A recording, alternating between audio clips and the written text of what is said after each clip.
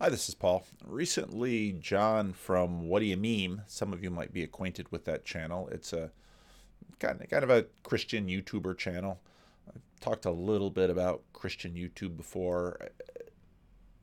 I don't watch a lot of Christian YouTube, frankly, but I try to at least keep tabs on it. And I've seen some of his videos. He's done some commenting on Jordan Peterson. Didn't really know much about him. He's been on Unbelievable a couple of times. But he was on Michaela Peterson's channel, and I thought they had a really wonderful conversation.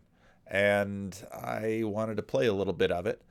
He gets into his story. Apparently, he had some hearing loss, and then he had cochlear implants. And those implants meant that he was deaf for quite a while. And as he was deaf, he started getting into internet chat rooms, and that eventually led, well, he began to see some patterns. It was like that for over a year. It was about a year and some when I started being able to hear again. But I had to relearn it, and it was a slow, long process. So it was during that time though that I started getting online and started just like debating atheists and stuff in some of these Facebook groups on Facebook. And so I was doing that for a while, and there was a guy that was always kind of watching me, or I mean, always talking with me and watching me in these debates. And he's like, "You should start a YouTube channel." And he was a guy that lived in Australia. And I was like, I didn't really watch a lot of YouTube. And I was like, I don't really know what that would be. I never thought about it before. And he's like, "Look, I'm going to send you a camera and all this stuff you need to get started." He's Huh. like, "Just do it and give it a shot." And so I did. And then, yeah, and we ended up here a couple of years later. So It's a delightful story. The guy's generosity. There's obviously a lot that you could say about something like this, and I know sometimes when some people sort of critique estuary, they are disturbed by sort of the unguided process. But number one, we don't have enough control to guide all these processes of all these people out there. And number two, so much of what it takes is a little helpful, loving, kind encouragement in a good direction, and good things will happen. And again, some of the stuff that I've seen on his channel, he's not. I don't. I don't know that he's done Bible college or seminary or anything like this. I think he's, for the most part, self-taught. But his channel is sort of honest and heartfelt, and he lets people know what he thinks. And what's really nice about this conversation is they're both that way. There are some commonalities between both of their stories. Of course, Michaela had tremendous medical issues during her childhood that you can read about at the end of Jordan's 12 Rules for Life. And I've talked before about some of the videos that she's made describing her path to Christianity. And what was so valuable about this video is here you have two honest people sharing their experiences. They're not trained theologians. They're not clergy. They don't really have a dog in the fight, but they're just sharing with their audiences what they have discovered and what they learned. And I found the whole thing not only delightful in terms of its honesty, but valuable for clergy and others watching this, because it's sort of an unvarnished view in not even just clergy. I think a lot of people who are out there and might not, they might be deep within a church and they have very little experience with converts who come to Christianity. They might have very little knowledge of what the process is like, how sometimes it sort of feels chaotic. It also sometimes feels just really led by the Holy Spirit, because there's no other way to describe it. And that's what this conversation is full of, and it's really delightful. Wow. Was this another Christian? yeah, yeah, as a Yeah. Christian guy in Australia. Yeah. Okay, that's cool. So, have you been a Christian your entire life? Were you brought up in a Christian family? No, I wasn't. No, so we weren't like we never went to church or anything, and we never even talked about God. And like my whole time, kind of growing up, I was first introduced to the faith when I was 15, and so I went to a church with my aunt. But it was weird because I was introduced to this kind of Christianity that, like, now I just, just don't agree with at all. I just don't believe any of it. And again, this is when I listen to him talk. I think about how many other people that I have met that have stories like his, except now he's a YouTuber. He's got a significantly sized channel, and, this is who he is. But it was really kind of cultish, like, and it was really legalistic. And so, like, it kind of left like a weird kind of bad taste in my. It's also interesting that, his experience, not, I'm sure in details it was quite different, but in other ways similar to, let's say, John Vervaeke's past. And people have pasts like this and they respond to it in very different ways. My mouth afterwards. And so after that, I was kind of more agnostic, like sometimes believing in God, sometimes not believing in God. And then eventually I took a philosophy of religion class in college. And in philosophy of religion, we went through the arguments for God's existence and that sort of thing. And then that's when I started becoming convinced that God existed. One particular argument. Now, again, it's interesting that on this channel, I've said many times, apologetics is of limited value. Limited doesn't mean zero. And you will regularly find people, especially on the internet, I think people who have sort of a certain disposition, a certain personality type, they're a certain way, that these arguments for or against the existence of God make an impact and really direct people's lives. The Kalam cosmological argument, I just was persuaded by. And then that's what kind of started me believing in God. And then I started visiting a bunch of different churches. And throughout visiting these different churches, I would start asking people questions about why they believe that their belief was true and why they believed other beliefs were false. And I keep getting all these kind of similar answers no matter what type of church I went to. And I mean, now, again, I want to point out that what's been happening in these churches and happening in the conversations is conversation. This is someone with honest questions, seeking answers. And most often when you hear situations like this, it's not that, oh, one person gave me all the answers and so I locked onto that. It's usually much more messy, many more people, more time. And of course, in the telling of this story, I don't know how much time, but it's all sort of compressed. I mean, I went to like the Church of Scientology. I went to like every kind of church you could think of. Yeah, and kept getting the same kind of answers, like their life got better, or, there's a bunch of kind of things that happened in their life that was like showed them that this church was true. So it was a lot of stuff like that. And then eventually I came. Now that stage too is not uncommon. I've mentioned it in a few videos now that I'm almost finished. I got about 20 minutes left actually. We didn't finish it the other night, and waiting for my wife to come home from her field trip before we actually finish the series. But if you start The Vow on HBO Max and you watch the first episode of it, you'll see all of these people that they've gone to NXIVM and they're listening to Keith Raniere, and they're listening to, I forget her name, Salzman. And their life has changed, and this has transformed my life. And these are not uncommon experiences for human beings in many different places in many different ways. Now, of course, with NXIVM, it all sort of comes undone as the cultist nature of this happens. But those kinds of experiences are not uncommon. Now, obviously, Christians look back on them and talk about, well, the hand of the Lord bringing them. But those, again, these kinds of transformative experiences happen with human beings.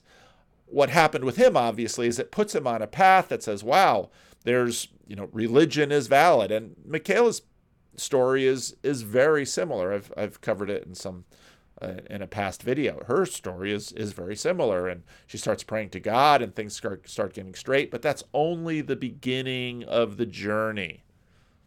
Across the evidence for the resurrection online and started studying that, and was convinced by the argument for the resurrection. Interesting. Okay, so you even went the Scientology route, and you said you had similar answers kind of across the board about what.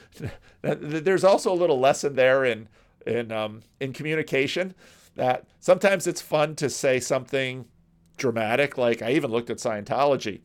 The danger is that dramatic thing sticks in the mind of the listener. You might, one of the staple parts of the Freddie and Paul show when Nancy's around is her sermon report. And it's always very interesting for me to listen to what sticks. Getting good sermon feedback is actually a surprisingly difficult thing because you're in relationship with the people and they don't want to insult you if they fell asleep or they thought it was boring or it wasn't helpful or something like that. People are kind and they want to say nice things, but it's very helpful getting a sense of, well, what actually did you hear? And of course, with all of that, the Scientology thing sort of popped into Michaela's mind. Why they believed Yeah. whatever they were believing was right. So what did that Yeah. answer look like?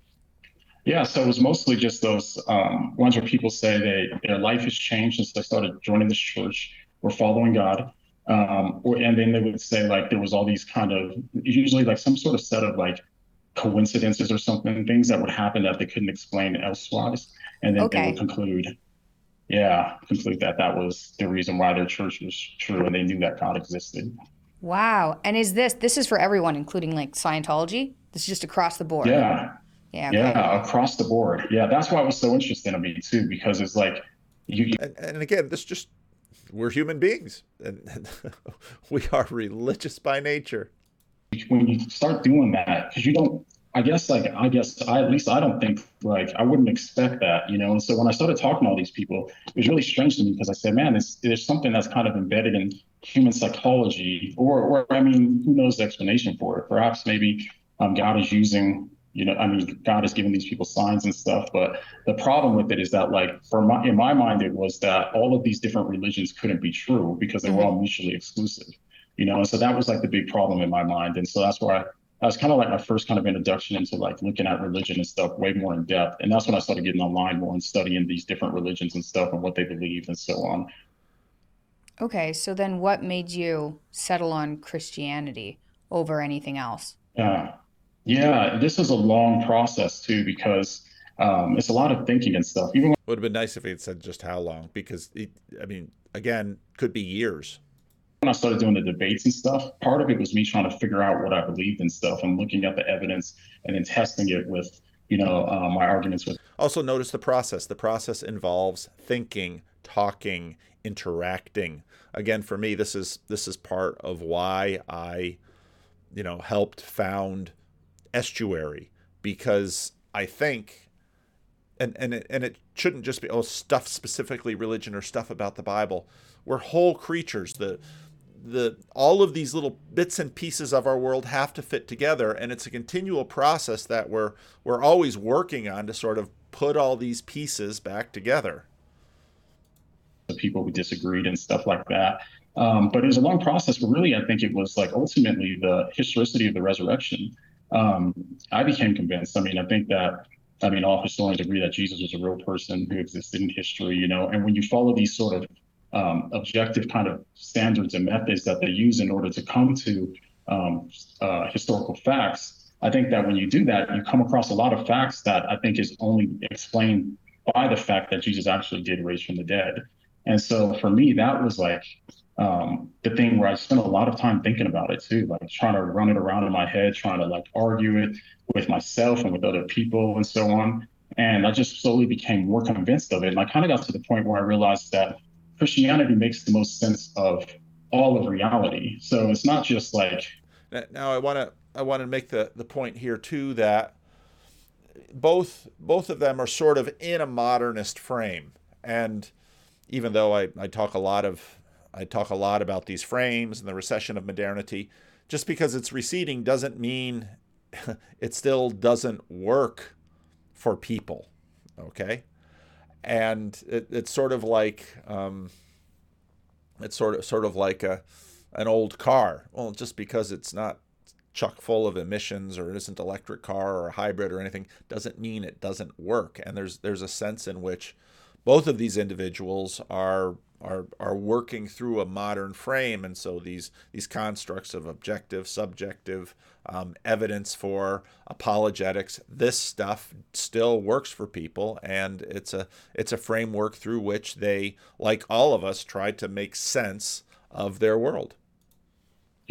This external reality as well, like say the beginning of the universe, when you look at that, or when you look at like, why is there something rather than nothing, like consciousness, when you look at that, but also with your internal world as well. So with your internal world too, you're like, why are humans this way? Why do we have this impulse where we have this like near universal agreement that you shouldn't do things that are wrong, like steal, kill, and rob, and lie, and all these things, but we still do This is, again, C.S. Lewis's argument from morality that you can find at the beginning of Mere Christianity.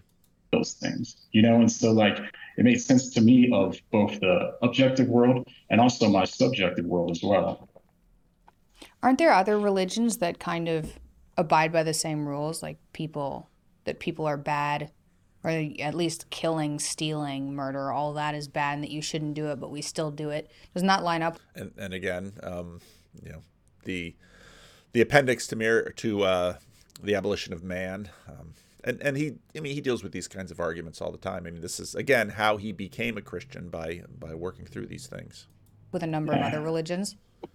Yeah, but I don't understand the explanation for why that's the case in these other religions, right? So, yeah, because I think in Christianity, if you have the view of like the sin nature and how we're all like, subject to being slaves to the sin nature, then it makes a lot more sense, in my opinion. And then Christianity is the only religion that actually solves this problem as well. You know what I mean? And so it's like you have this problem of like this perfectly holy God. So it's like, how could we live in the presence of a perfectly holy God, or perfectly moral God? How can we live in his presence unless we too are perfect? And so I think that Christianity actually takes the idea of sin a lot more seriously, because it's like God is so holy and he's so morally perfect and righteous that in order to be in his presence, we would also need to be holy and righteous. And so it's like, how do you solve that problem? Like, what is There's a lot of Tim Keller in this one. the problem and what is the solution? And that's what it really boils down to in my mind. And it's like Christianity solves it, because only in Christianity do you have God, who is also perfect. Of course, God is perfect, coming into our world, putting on human flesh and coming into our world and living that perfect life that we couldn't live. So that way, and then giving us that life as as a sacrifice for us. And so when he's given us his life, in our place, then we can actually stand before God with his imputed righteousness, is what it's called, the doctrine of imputed righteousness. But we have that righteousness now, so that way we can be in heaven. If that makes sense. Yeah, it does. This is where I've had a difficult time understanding. Why would the act of sacrifice, like, so Jesus is, which is he's basically sacrificing himself. He agrees to do this. Yeah. Why does that save people? Yeah. And it's a terrific question. And he gives a fairly standard Tim Keller answer to it. The point of this video isn't to delve into that question. And in fact, some of what her father had done, the video that he released in April of 2018 on Easter, 2018 or 2017, because I spoke with him in April of 2017, and when I spoke with him, he said, "Yeah, I've got a video that's coming out that you'll be interested in." I was very interested in it, because part of what's difficult to work through is that, I mean, people might listen to this and say, well, you're a Calvinist minister. Don't you agree with them? Yes, I do. In fact, all of those models that he's talking about, substitutionary atonement, read the Heidelberg Catechism. I think they are all excellent, good models that relay the work that God has done in language we can understand. But these questions are difficult for modern people to deal with. And so if you want to listen to the video, you can. I don't want to take too much time on that. The part of the video I was really interested in, is, again, because what's beautiful about this individual is that both of them are sharing their stories. Both of them are working through their stuff. They're coming up with answers. Now, I know a lot of people would like to rush in and say, well, let me give you a better answer. In many ways, the best answer they have is the answer they have. And human beings aren't constructed in such a way that we sort of give answers. Now, both of them have sort of been working through these things and piecing it together. And so even though, let's say, his when you listen to him, he's used a lot of Tim Keller. He talks about William Lane Craig and Tim Keller, and those two have been really helpful in sort of constructing his world. And Michaela is also constructing her world. And this process of world construction isn't just sort of like in the Matrix, putting something in the back of your head and downloading C.S. Lewis or Tim Keller or William Lane Craig or something like that. All of the idiosyncrasies of your life have to work with what you're finding out there in the world. And so each of their models is unique and individual, and it has to be that way because that's how they work it. And all of their models have sort of fuzzy edges where they're still working on things. And this is true of me too. My whole channel is about me talking out loud, continuing the process that both of them began, usually, again, 4 Ps of knowing, with all of the particularities of their life and working it through, finding conversation partners, challenging each other. This video so shows the process of putting together your worldview, and in both of their cases, and in my case, coming to faith, having a living, growing faith. What does it mean to continue to wrestle with the big questions and continue constructing a worldview that not only works for now, but continues to grow into the future? In C.S. Lewis's words, further up and further in. Now let's jump to the church conversation, because that, again, just so much honesty in this conversation there. Our life, and in the last year we were in Tennessee and things, and he kept pushing me to go to church, and I'd go to church and I'd be like, but I did land on Christianity, and a whole bunch of really strange things happened.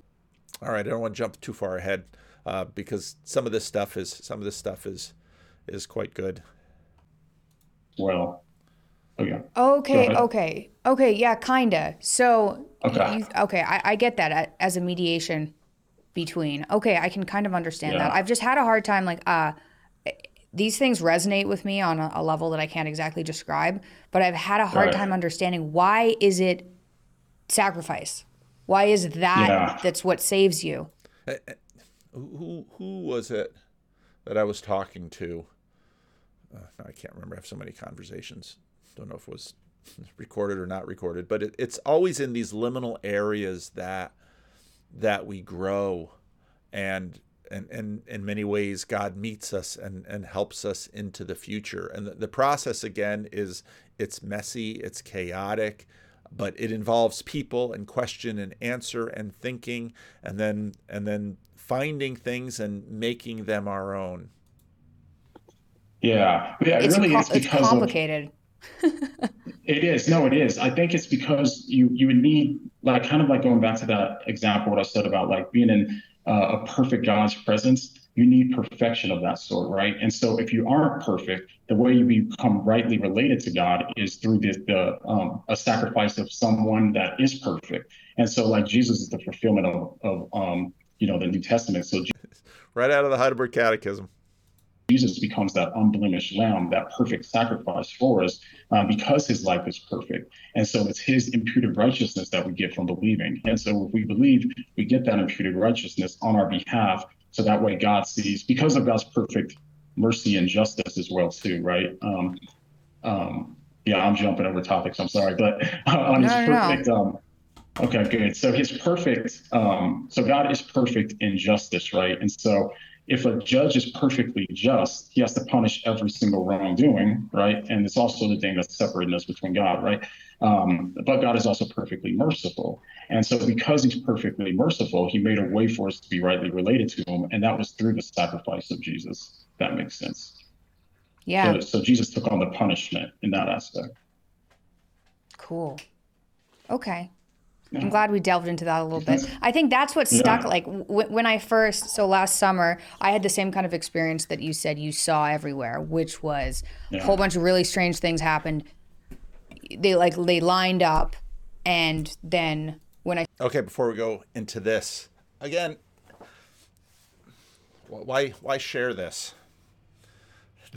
This is what ministry is like. This is what conversations are like. This is the wheels are turning, but there's many different. Okay, we're in video, and they don't want to. We're in a conversation. I don't want to auger down too much into details, and so this is the real deal. This is how it's done. I started believing my life. You said you saw everywhere, which was a whole bunch of really strange things happened. They lined up, and then when I started believing, my life changed. So it was like too many weird things that I couldn't explain happened until God was the most logical explanation. And then once I started believing, my life changed for the better. So that sounds like what people experience regardless of whatever religion they're looking at. But I did land on Christianity, and one of the things that kind of had me like stuck a little bit. And I started going to this church. I finally found a church. I wanted to talk to you about this. I just love this conversation. It's so honest. It is so true. And I know a bunch of you who watch this channel, you're gonna have critiques that are miles long on this aspect or that aspect. But this is real life.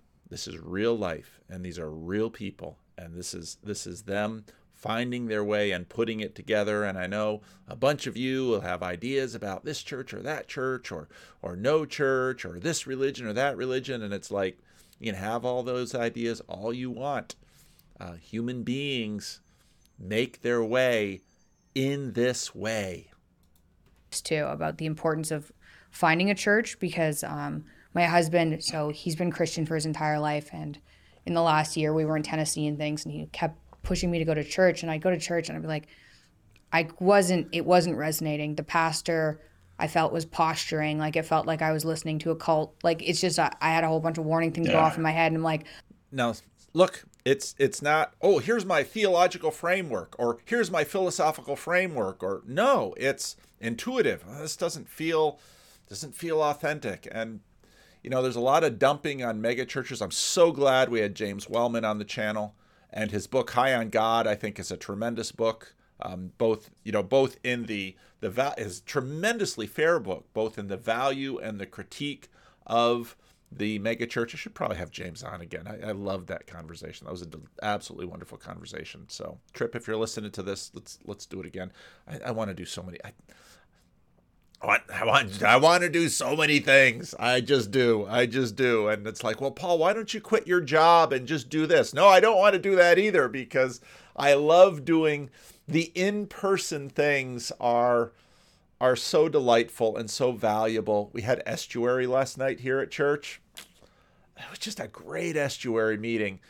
We were split up into two different groups, and of course we had some brand new people and had a whole bunch of third timers. We had a few of the old guard, and the conversations were just awesome. They were just awesome conversations, and it was so much fun. I love the local church. I love ministry at the local level. There's nothing like it. Yeah, YouTube is fun, and I love hanging with the randos and doing the just chatting and going to the Discord. I love all of this stuff, but there's nothing like real life, local church on the ground, people doing their thing. It's just the best. I'm not that interested in, not to like talk negatively about churches, but I wasn't that interested in going to like a gymnasium and listening to somebody. Go ahead, Michaela. Tell your truth. I appreciate you don't want to talk negative, and most pastors worth their salt will not be offended. If you get a pastor that's thin-skinned or too easily offended, find another pastor. Posture under fluorescent lights for my Sunday. I was like, it's not, sorry, I can't even fake me liking this for you. It's like, I can't do it. I'm pretty disagreeable. And we looked around.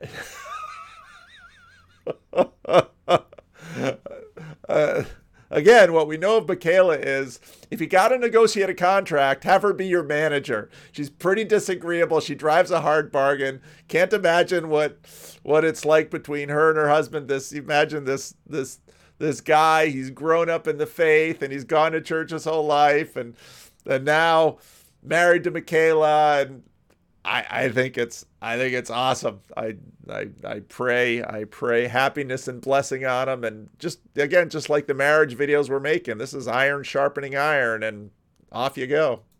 And then we found this pastor in like just north of Miami, and he's he's good, he's great. So we're going there, and that's amazing.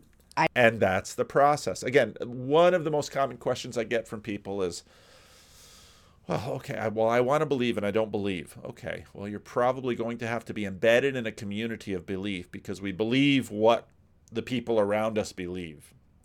So you're going to need to find a church. You're going to need to find a community. You're going to need to get in somewhere. Well, how do I visited some places and they're weird. And yeah, I get that. It's a process. And that's, in fact, in the church world, why you call it church shopping. Now, I know there's a whole bunch of stuff about the consumerist stuff that is not great, but that's what we've got, and that's the process. And blessed are you if you live in a place where there are lots of different churches and lots of different pastors, because you can probably find one that sort of fits. And again, the fit isn't just sort of like, oh, here's a fit. It's much more like marriage, where you, again, look at all the marriage conversations that we're doing. You find a place to start. And as Catherine has said so eloquently, you find a church to build on. And the point of the church is not that, well, they're just going to give you all their needs. No, actually, similar to marriage, once you get into a church, although you're not married to a church for your whole life, I'm going to say that right now.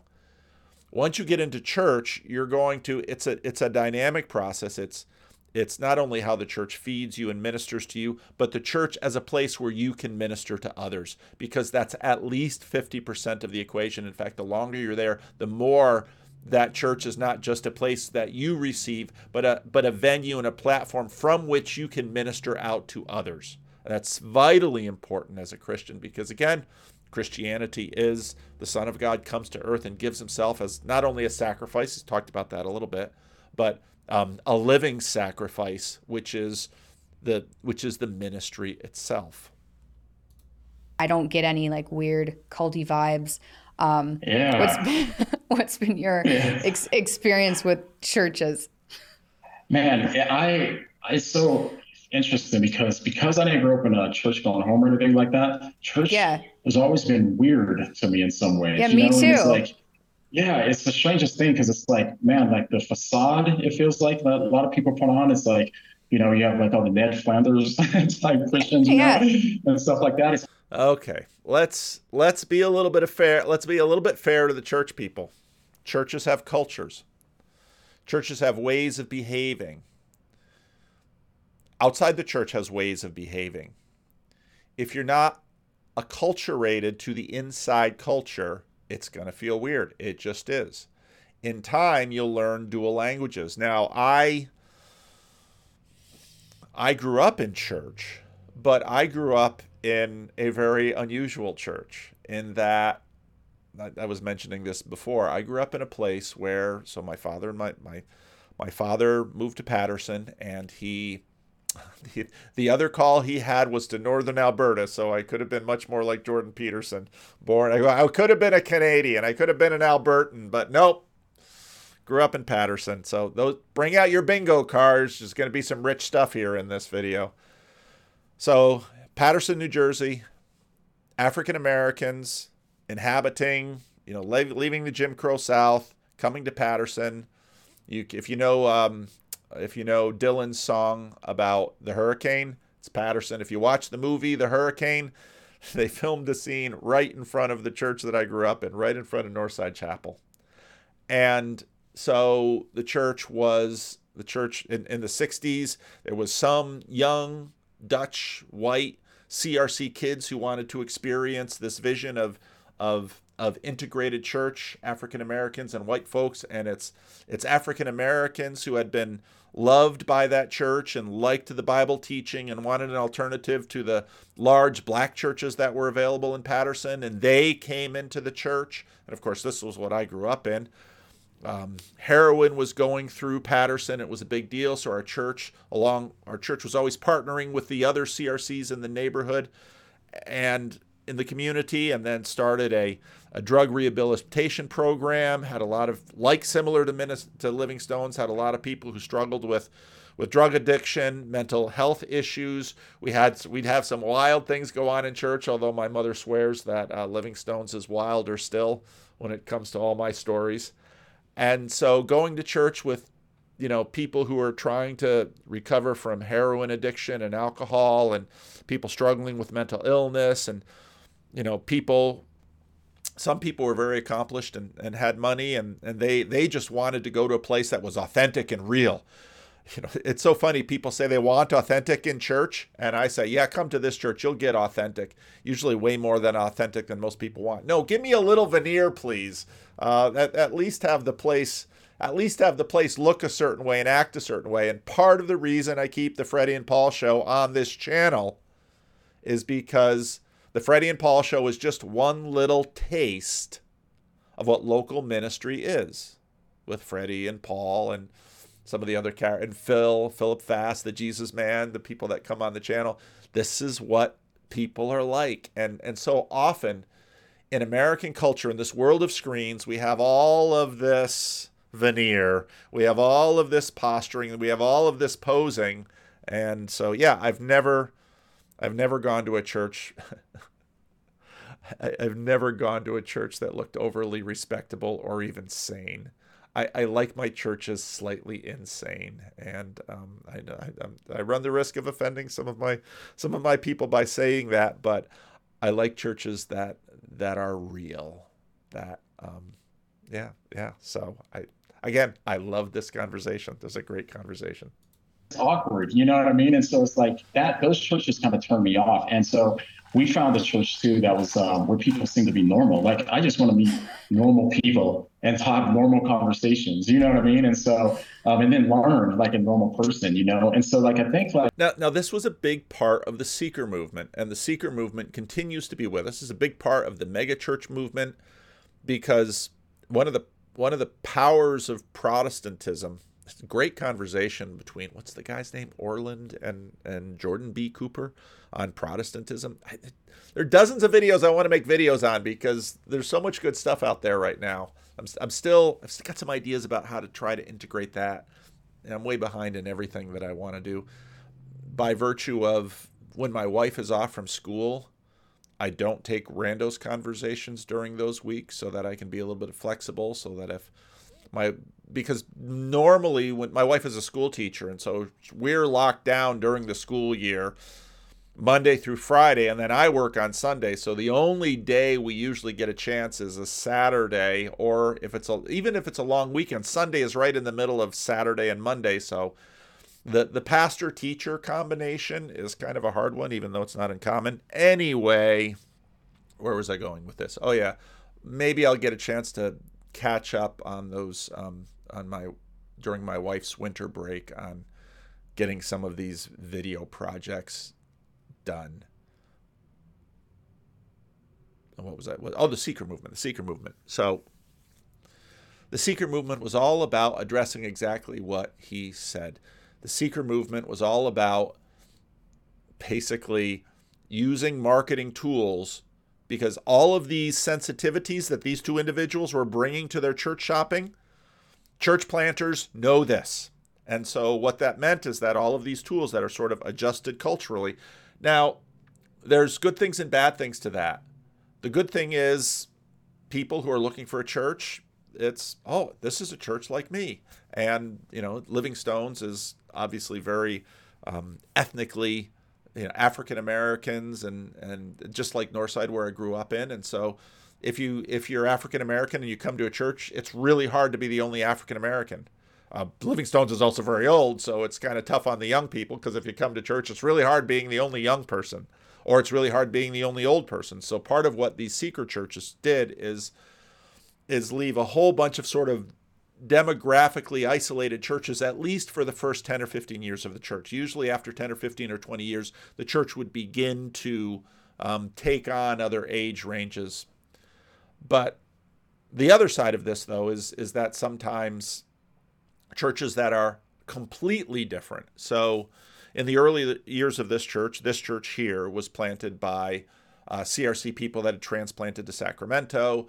The particular church planter noticed that there was a lot more response here in this neighborhood, which was significantly African American, because after redlining stopped in the 50s, this was a development in the 60s. A lot of state workers, African Americans, could work for the state because there was less discrimination in terms of working for the state. So a lot of them lived in this community, and the first church planter here found a lot of responsiveness from the neighborhood. And then the second minister to come here, his name was Earl Marlink, who retired and came back here and was a dear friend of mine until his death not very long ago.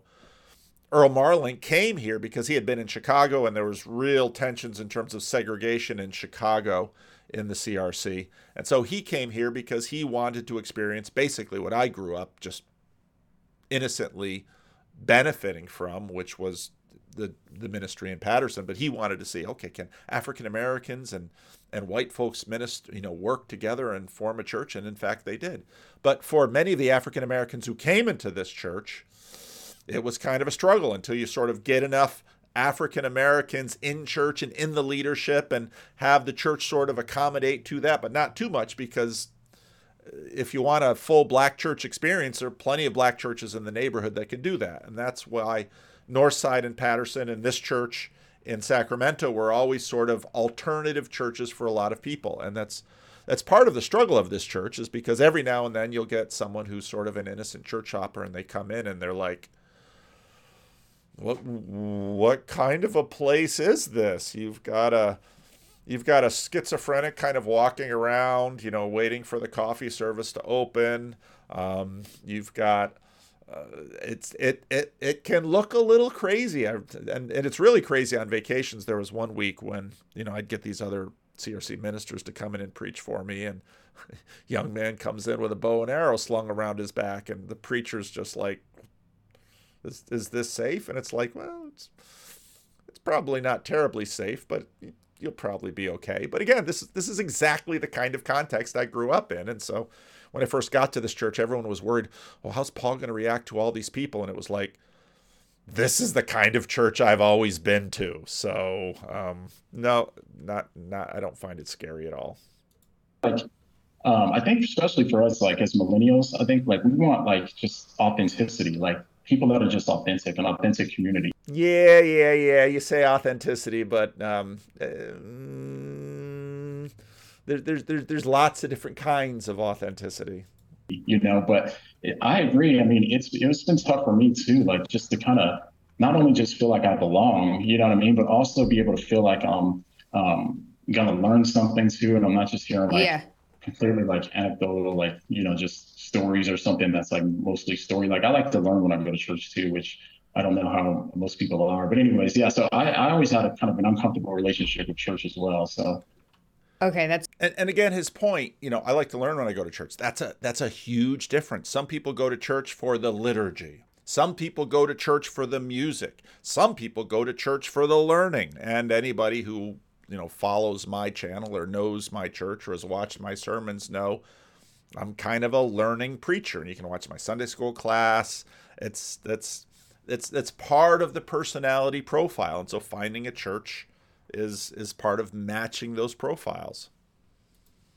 That's good. I think one of the reasons I talked to my dad about it too, because he talks about the importance of community and everything. This part is really fun.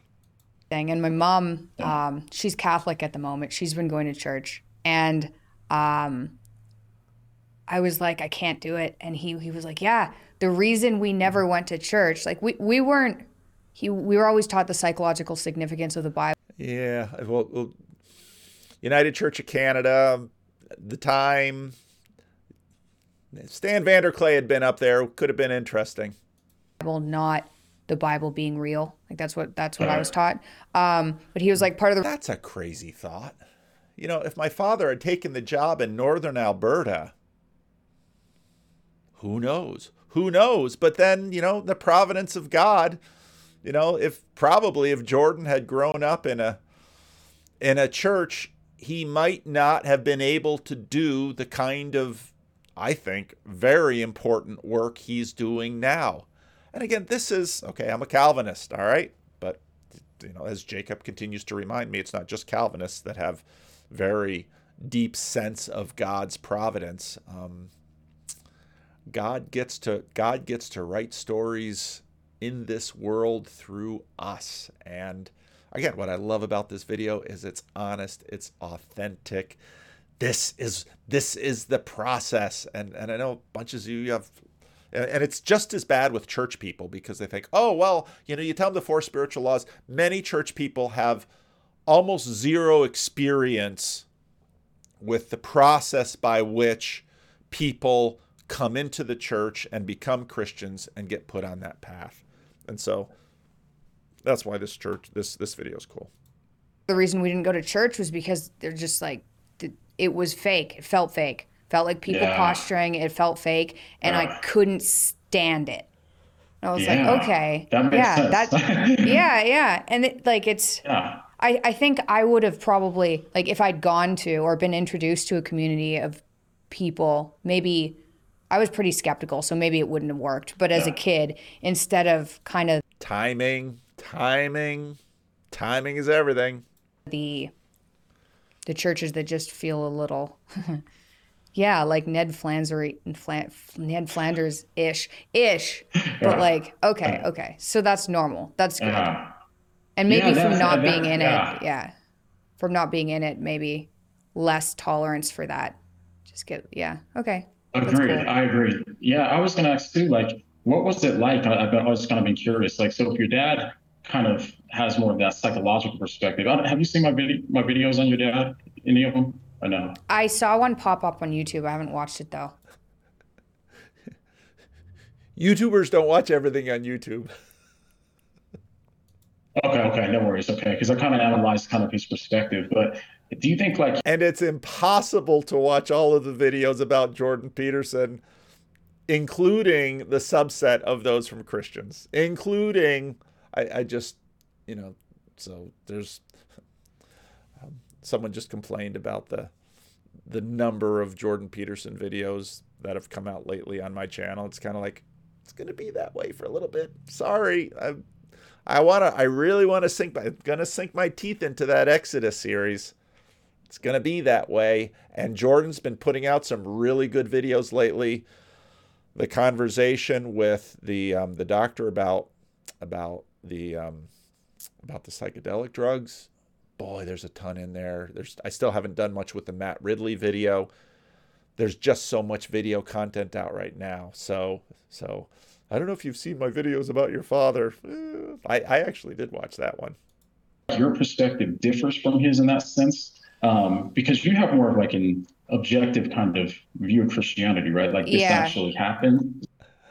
Is that right? That's what I thought. Oh, I so want to retinker with their language on this, but I will try to be good.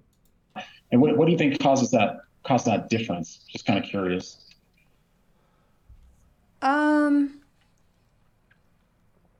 So I think Dad goes back and forth. I think the longer he's talking about it, the more he's moving towards the objective view. Okay. I think understanding as much about psychology as he does, there's psychological significance to the Bible, and I believe it's objective. Right. Yeah, so like there's psychological significance, like every aspect of the Bible in multiple ways, plus it's objective. And so I think he probably got wrapped up in the psychological significance. And honestly, if you have more of a scientific background, we were told for a very long time that like science, if you believed in science, then you couldn't believe in the Bible, which I think is ridiculous. Like, I don't think that was necessary at all. Like those two things didn't have to be polar opposites. So I think he got wrapped up in that, but I also think that he's writing a book at the moment called We Who Wrestle with God. Cool. Yeah, really it's going to be intense. And he thinks he can disprove. I am way more excited about that book than 12 More Rules for Life. Way more excited. Atheism. So cool. I don't want you to miss this line. Yeah, it's going to be intense. And he thinks he can disprove atheism. So Oh, I would say yeah. he's whatever direction that's in, he's going Yeah. in. So I'm Yeah. looking forward to I that know. book. See, well, because it seems like he has I think he's done a talk on it. I haven't watched it though, but on the problem of perception, which is a kind of like a philosophical problem of how do you get from the subjective to the objective. And so when I've heard a lot of his stuff, it seems like that's where kind of the barrier is. It's like, okay, we have the psychological world, the narrative world, I think he calls it John,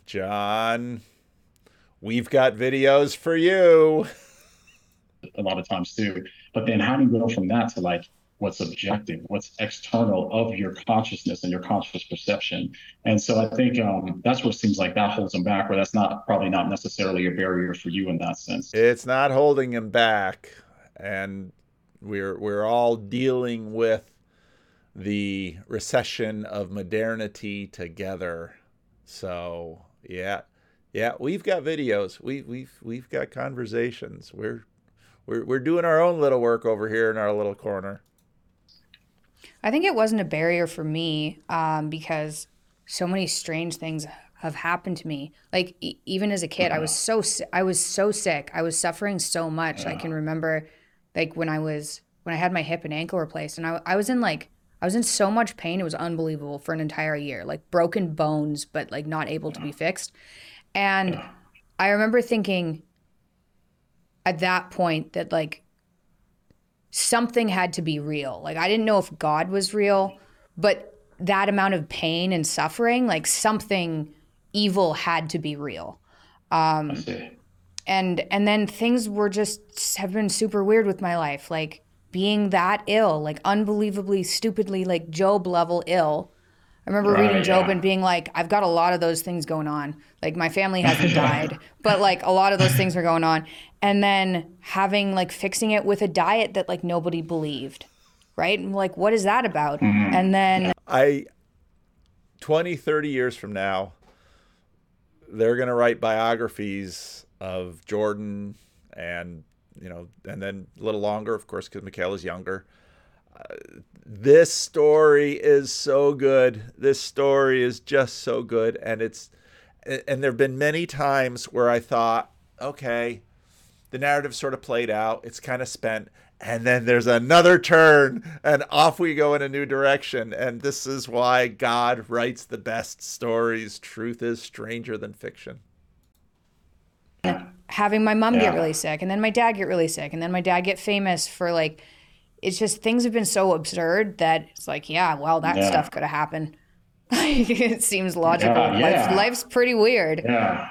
Yeah. That is because you have had a different life. Like, I was thinking even like I was thinking would it be like for you too to like you're living your life and then all of a sudden your dad like explodes in a social consciousness like out of nowhere. Too, that would throw everything off as well too. And then Yeah. it's like all the stuff you went through as a kid and the autoimmune aspects that you had too, and then trying the new diet that nobody else is.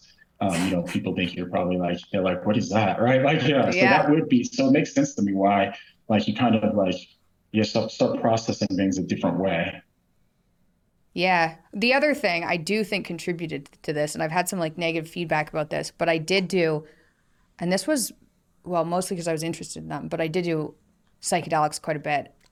I haven't done them Right, in a yeah. while, but I did do them quite a bit. And I think that, Oh, the psychedelic conversation isn't going away. I know I'm going to get pushback that my openness is showing that conversation he did with that one guy.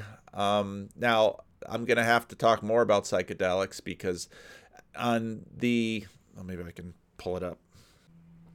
This was a great conversation on existential delight. I talked to him. I was like number 3, and he's been doing stuff in Chesterton. So I hadn't, I've talked on so many channels. I never quite always know where they are and what's happened with them. But the channel's grown nicely. He's done a great job. And then he went into the psychedelic conversation with Jonathan. So I think anything you can recognize as having being, has that.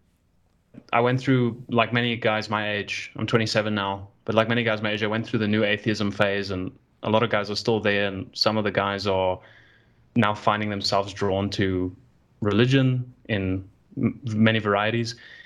But then for me, I actually, in the interim, I was immersed in the world of, believe it or not, psychedelics.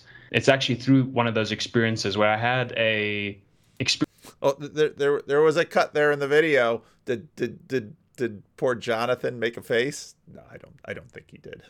Experience of kind of seeing very much present meaning in front of me. I won't go into too much detail.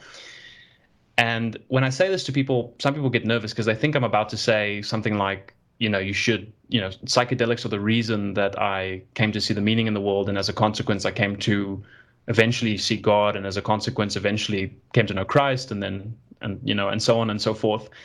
But I always say, for every one. And poor Jonathan's probably sitting there, oh no, another psychedelic conversation.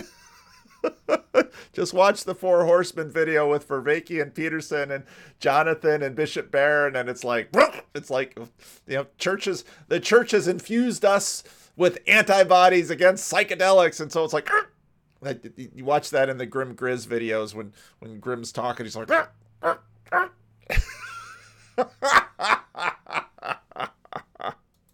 two guys that went through that and got out. There's 8 or 9 guys that are still there, and many people I still know who are still stuck in that world. Yeah. I think in some ways the psychedelic kind of community, if I could use that word, they seem to me almost on the very fringe of full-on religion. Yeah. But in a way, and Paul van der Klee actually talks about this in one of his recent videos, he says it's actually more dangerous, this view, than the pure new atheism. Because at least the new atheist view, the person is kind of closed to things and you know what they're closed to. So you must have been my video about Aubrey Marcus and Jonathan Pageau. Can begin to understand why they see things that way. But it's almost like talking to a Hindu who says Christ is Lord, and they say, yes, he's one of many lords. It's this kind of dissolving of all the categories and accepting just everything, right? Yeah. And the mind is so open that I think it was Chesterton who said the point of opening your mind is like opening your mouth so that you can close it again on something solid. But that might take a long time, right? You might never get to that. Keep that in mind. I really want to dig into that conversation with Peterson and the guy studying psychedelics in the lab. Fascinating conversation. So much good stuff in there. That point. I know the psychedelic questions is a difficult one, and people are wrestling with it a lot these days. Do you see it as like a passing phase, or do you see it as something that in the next 10, 20 years is going to be a serious point of contention between people? Yeah, the second one. I think it's going to. I think both actually. To increase, and it's something we're going to have to talk about and deal with, and so it's an ambiguous question. It's an ambiguous thing. Like you said, I've met now several people that have become Christian because of psychedelics, in the sense that they had an experience which overwhelmed them, and then it led them to God and to the church. But I've also, like you said, met people who have become almost psychotic or seem to have lost it because of that overwhelming experience. So, and in all fairness, I know people who have become in some ways seriously disabled. And I'm not a doctor. I don't know why the connection, but I do know that it's as I said in my video on prayer, don't try this at home. So I think that it's an ambiguous thing, and it reflects the ambiguity of what I call this new re-enchantment. There's a kind of, because of the types of things that I talk about, the fact that people can listen, although there's still new atheists that think I'm just saying gibberish. But the fact that there's now an increasing amount of people that can listen to what I'm saying and they understand what I'm talking about, like, that is astounding to me. It's still astounding, because 20 years ago there was no one to talk to. Like, there was just no one I could talk about these things with without talk. Except his brother. about these things without them thinking that I was just kind of weird or saying nonsense. And so there's this moment now through Jordan Peterson, John Vervaeke, but then there's other people. It's all kind of happening at the same time. It's really is like almost like a zeitgeist, right? A spirit of the time that can understand that, but it has a light and a dark side to it. And so because the reenchantment means that religion's coming back, folks. Like religion is coming back. There's no way around that at this point. Now the question is what religion and what kind of religion is going to return. And so we can see the inklings of it kind of push. And it'll be different. It'll be same and different. That's the way these things work. Pushing back into the world. You have things like Burning Man. You have things like, kind of woke religion, you could say, or ideologically driven celebration and circumambulation. We have these almost kind of divine, like the worship of the drag queen, or like they're types of behaviors that are, kind of manifesting the need, like the desire that people have. Again, it's unconscious for religion to kind of flood back in. We saw a lot of religious tropes during COVID. Like a lot of religious tropes were just kind of flooding back in. So it's just going to keep growing. And I think, but a lot of it's going to be very dark. But some of it, once in a while, it's actually making it possible, like opening the opportunity for people to then maybe see the light side of that, right? Which is a possibility of an integrated symbolic world, which is aimed towards the good. So I think that psychedelics is just one more facet of that, where it has the same effect, where most of the time seems to kind of lead people into exactly what you said, a kind of deconstruction, or, it's like but it's weird because it's always very contradictory, but this idea, like everything goes, like, I'm a universalist, right? So I had, I've all religions have something, and therefore I'm nothing, right? Therefore I don't follow any religion, because secretly I'm saying that I'm above all of them. Like it's like that. No one would say that, but that's what it ends up looking like. And so you see that it's like when I listen to some of the modern Terence McKenna and Alan Watts and these kind of guys, and it's like that's what it feels like. There's a lot of what they're saying sounds like that. It's it's like I'm too good for these religions. It's like I have the. So I see a lot of that, but we'll see. Look, I've said many times what I think about psychedelics is that I think it's dangerous. And I don't think it's evil in itself. And I think that there, once in a while, it seems to definitely be something that manifests. It's participating in this thing, but it's dual, it's ambiguous. So, yeah.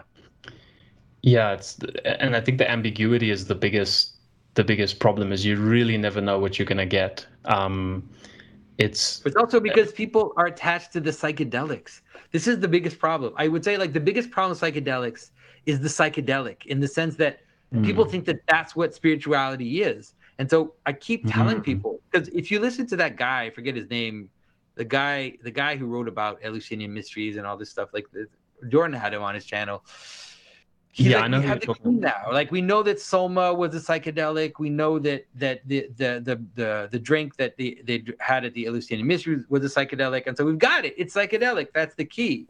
And it's like, you know what? The Eleusinian mysteries lasted 3 days, right? And it was like 3 days of heavy rituals. Probably you didn't eat. Probably you didn't sleep. It was like massively taxing and engaging on you. And if at the end of that, maybe there was some kind of psychedelic. Well, you would have had slaves and all sorts of other things that you have in the ancient world too. We're gonna bring all of that back as well? Don't think so. It's like only a modern person would then look at that and say, well, we got the formula. This is it. This is the chemical formula for spirituality. This is the God formula. And so just take this pill, just take this mushroom, and you're going to have the same experience. And it's like, no. And it's the same with the shamans. Like, shamans were initiated, and there was like, they wouldn't just spread this stuff around. Like, they just didn't have tourists come and then initiate them into their shamanism. It was an excruciating process, probably a lifetime process. And if there was some psychedelic involved in that, you can't reduce it to that. Everything else By this point, the dude's like, oh, I'm not sure why I brought up psychedelics now.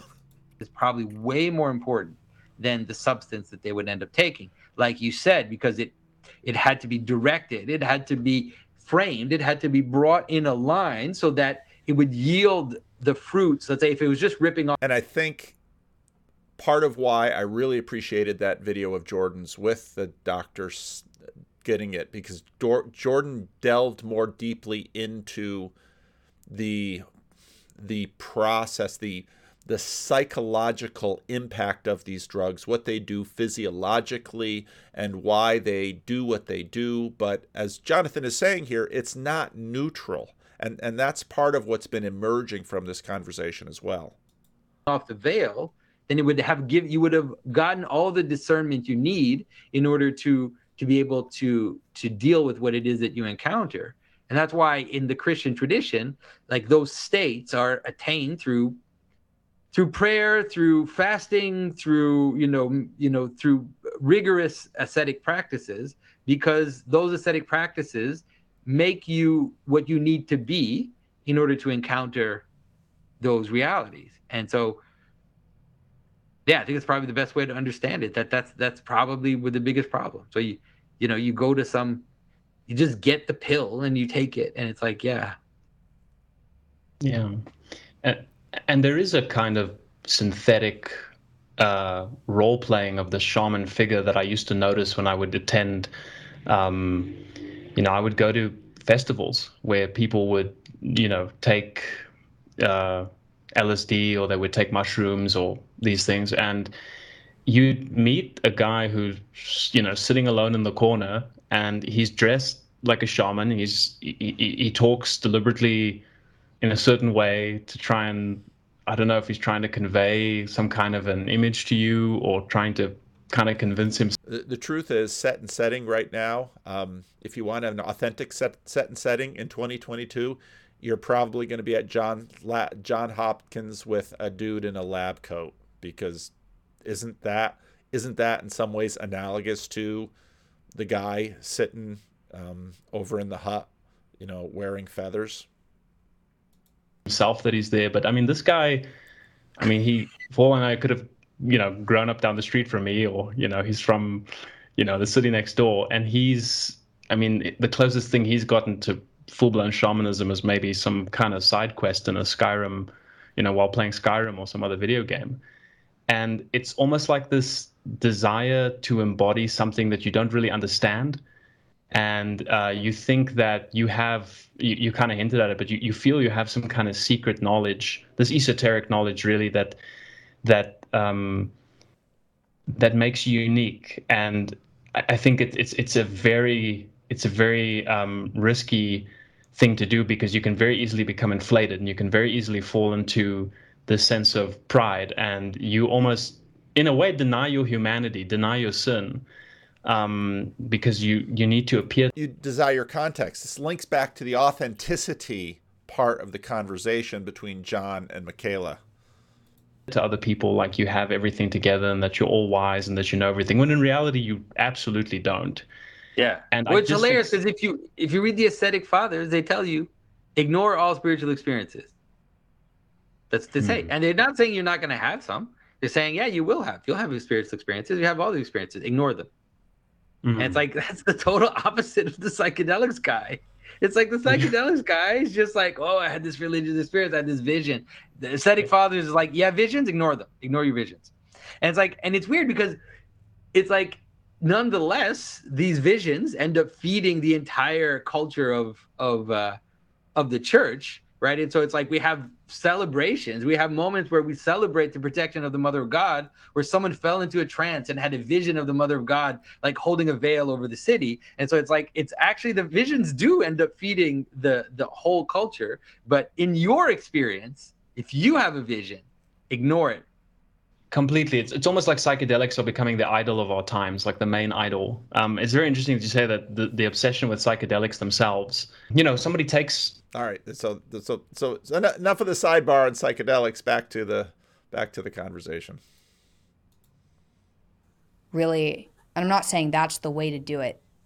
People are like, well, that's not how you have to do it. I'm like, yes, I agree. But I think for me, it like put me in a... She's already being indoctrinated into evangelical culture. It's like, okay, so the veneers are going up. And that's just the thing with the authenticity question, is that the longer that you're in, you acculturate. That's not a bad thing. It's a normal process of becoming part of a community. But once you get deeper into the community, you begin to realize that, oh, you just met someone in church and they're wearing nice clothes and they look all normal and everything's fine. And then you dig into a little bit and, oh, this is your second marriage? Oh, what happened in your first marriage? Where were you? What did your father do? So you see the veneer, and people walk into church and they don't know anything about the church because they're not a part of the community. And they see the veneer and say, well, everyone's so made up and pretty and acting in a certain way. Yeah, they are. But, when you go into the DMV, you act a certain way too. And when you go into the airport, you act a certain way too. And part of going into a place is you take on something of the spirit of the place and the act of the place, and you assign a thing. But if you're into a community, that's the whole idea behind initiation. Once you get into it, now you know that, yeah, everybody's looking prim and proper, but he's crazy and she's an alcoholic, and there's a saint over there that you never would have imagined. That's the church. In a state where I was seeing things that aren't there.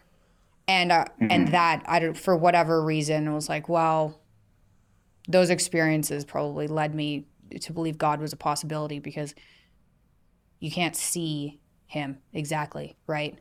You kind of see things that happen, kind of, but like you have to... Again, this is, I love this conversation. They're doing the work. They're doing the work. Believe. I'm sorry if that sounds woke to some of your ears. That doing the work was around long before the whole woke thing. There isn't like, that's, I think one of the things I didn't understand until more recently was there isn't like, at least this is, and I still believe this, there isn't some definitive proof that everyone is going to believe that, like, oh, well, here's the proof of God. Although I think Dad maybe in his new book is trying to do something like that. But regardless. My guess is Cosmic Skeptic and Sam Harris will decide to not be blown over, because people, that's not this, what the process that these two are going through, this is how Christians are made, okay? This is how Christians are made. And there are patterns there, but everyone is different, idiosyncratic, but this is the process. Like you have to suspend judgment a little bit, right? You have to believe. I do think psychedelics helped me do that, because they showed me things I couldn't see. What do you think about that? What's your opinion on those? No, that's a great question. So my thinking about it is like, it's almost like everything else. I think all of us need to get out of our own way in some way. But it's like, for example, when people go to prison, right? Like, and then they find God in prison, which happens to a lot of people. Or being poor, being homeless. So these sorts of things, like God can use these different kind of... Or being sick. They both have stories where they're both sick.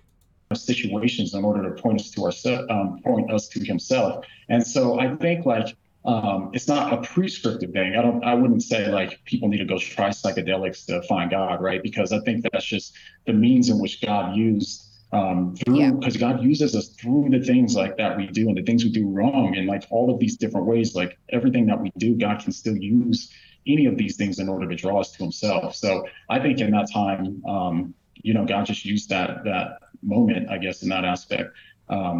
Or at least you were open to it, I guess, from that, and then God was knocking on the door. I mean, so in some ways, so my thinking on it is like, I think that like the Bible tells us to be sober minded. So, so whatever that entails, but I wouldn't say that you should do psychedelics, in that aspect. But I think that in this aspect, it's like it was God used it for good. He turns all things around for good for those that love him. So this episode is brought to you by... Oh, it's a commercial. The commercial that I had a comment from Nathan about the commercials, and YouTube is putting more and more commercials in things. That is true. And I was talking to actually a friend of mine who does YouTube for a living. He's got a much bigger channel and he's successful. It doesn't have anything to do with anything in this little corner of the internet. And he said he puts in a commercial every 45 seconds. YouTube says that what they're supposed to do is sort of, see how many commercials that they've showed you.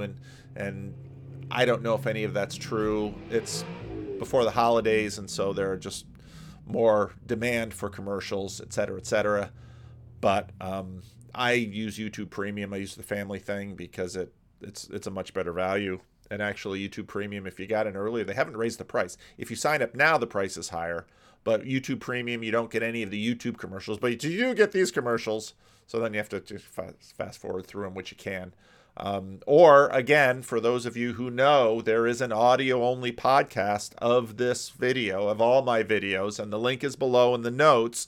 You can listen to it on Apple or Podbean or any of your chosen podcast app, and there are no commercials in the podcast app. So if you mostly just listen, you can listen to the audio-only podcast. But hey, I appreciate if you have to endure the commercials, and I cut them down. David Fuller told me that he had a whole bunch of videos that there weren't any commercials in, and YouTube kept putting commercials in them, and he kept taking them out. So, and part of the reason I monetized the channel was because YouTube basically said, we are going to put commercials in non-monetized videos and even non-monetized channels. It's like, well, if you're going to be playing commercials and my audience is going to have to be subject to them, I ought at least to get the whatever portion of commercials that you pay the creators. So that's a little bit about the commercials. So again, there's also, my videos are replayed on Odyssey. You can find the link below. That's an alternative video site, and there's no commercials in there. And there's no commercials in the audio-only podcast here on YouTube. If you're going to enjoy all of the benefits from YouTube, all of the apps, all of the convenience, I use YouTube Premium because creators then get a little bit of money from me. And again, I think I pay $16 for five of us. So I've got a lot of kids. So some of my kids have the service too, and then you get YouTube Music with it too. So did I just give a commercial for YouTube Premium? I guess so. Anyway, that's the whole video. Was I really enjoyed this video, and I enjoyed listening to it, and I enjoyed both of them and their honesty and their stories. And yeah, so watch the whole thing, and I hope this little video of mine talking about it has also been helpful. So leave a comment. Let me know what you think.